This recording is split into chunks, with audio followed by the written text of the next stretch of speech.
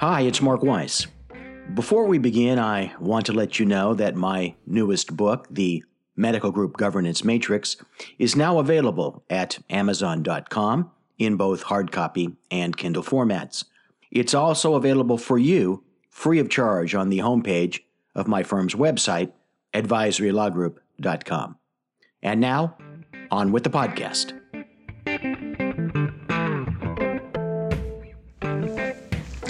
Over the past decade or so, hospitals have spent countless hundreds of millions of dollars aligning physicians. This so-called alignment has included acquiring physician practices, employing physicians in states without corporate practice of medicine restrictions, and in states where hospitals can't directly employ employment through captive medical groups or foundations. Hospitals claim that the idea is to coordinate care, but the actual goal is to control cash. More recently, though, there's been an increasing tide of procedures flowing out of the hospital to outpatient facilities, chiefly to ambulatory surgery centers, ASCs. If you haven't already read my book, The Impending Death of Hospitals, you should pick up a copy. You can get it on Amazon or can download one for free in PDF on my website, advisorylawgroup.com, and soon also WeissPC.com. The notion is that as ECTES, we're going to start from the beginning, Sean, because it'll be too hard, I think, to put this together. So back we go. I'll just start from the very top.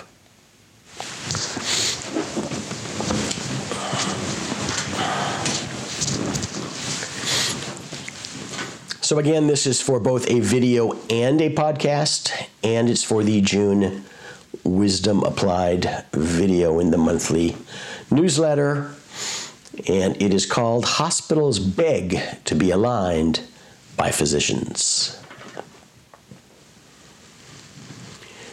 Over the past decade or so, hospitals have spent countless hundreds of millions of dollars aligning physicians. This so-called alignment has included acquiring physician practices, employing physicians in those states without prohibitions on the corporate practice of medicine, and in states where hospitals can't directly employ employment via captive medical groups or foundations.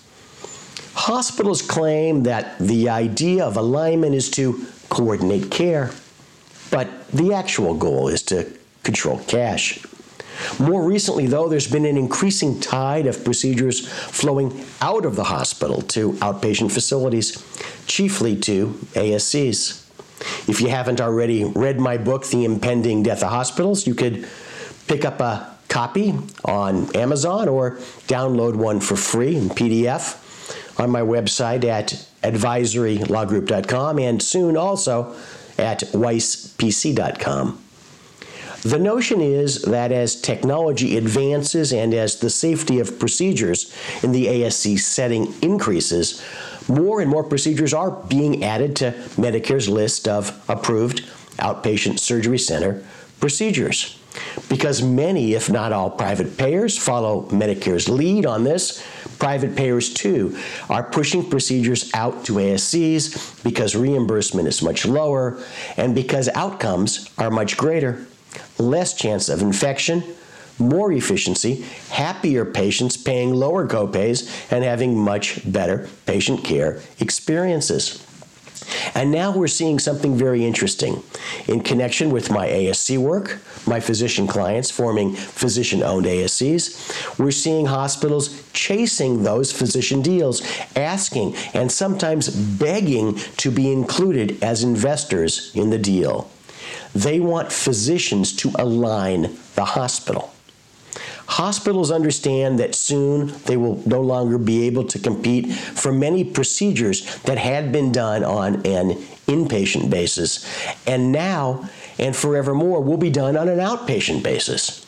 They can no longer compete on the basis of having those cases performed in the hospital outpatient department, HOPD, because reimbursement for the same procedure is up to 80% higher in HOPDs than in ambulatory surgery centers. As a result, hospitals want to burrow their way into your ASC deal. But why would you want them to align with you? They're simply after the control and the profit that they're losing on the hospital side. Many would answer that with, well, I want money from the hospital to help seed the ASC.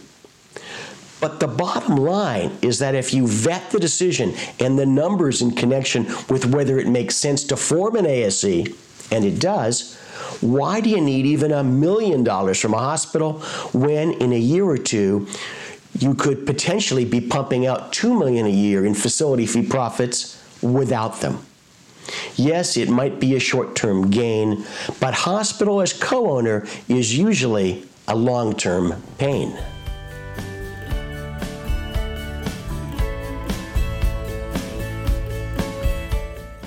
One more thing before you go. Make sure that you catch every episode of the Wisdom Applied podcast by subscribing online at www.advisorylawgroup.com. While you're there, don't forget to check out our other complimentary educational materials. They're all free, and they're there for your benefit, so take advantage of it.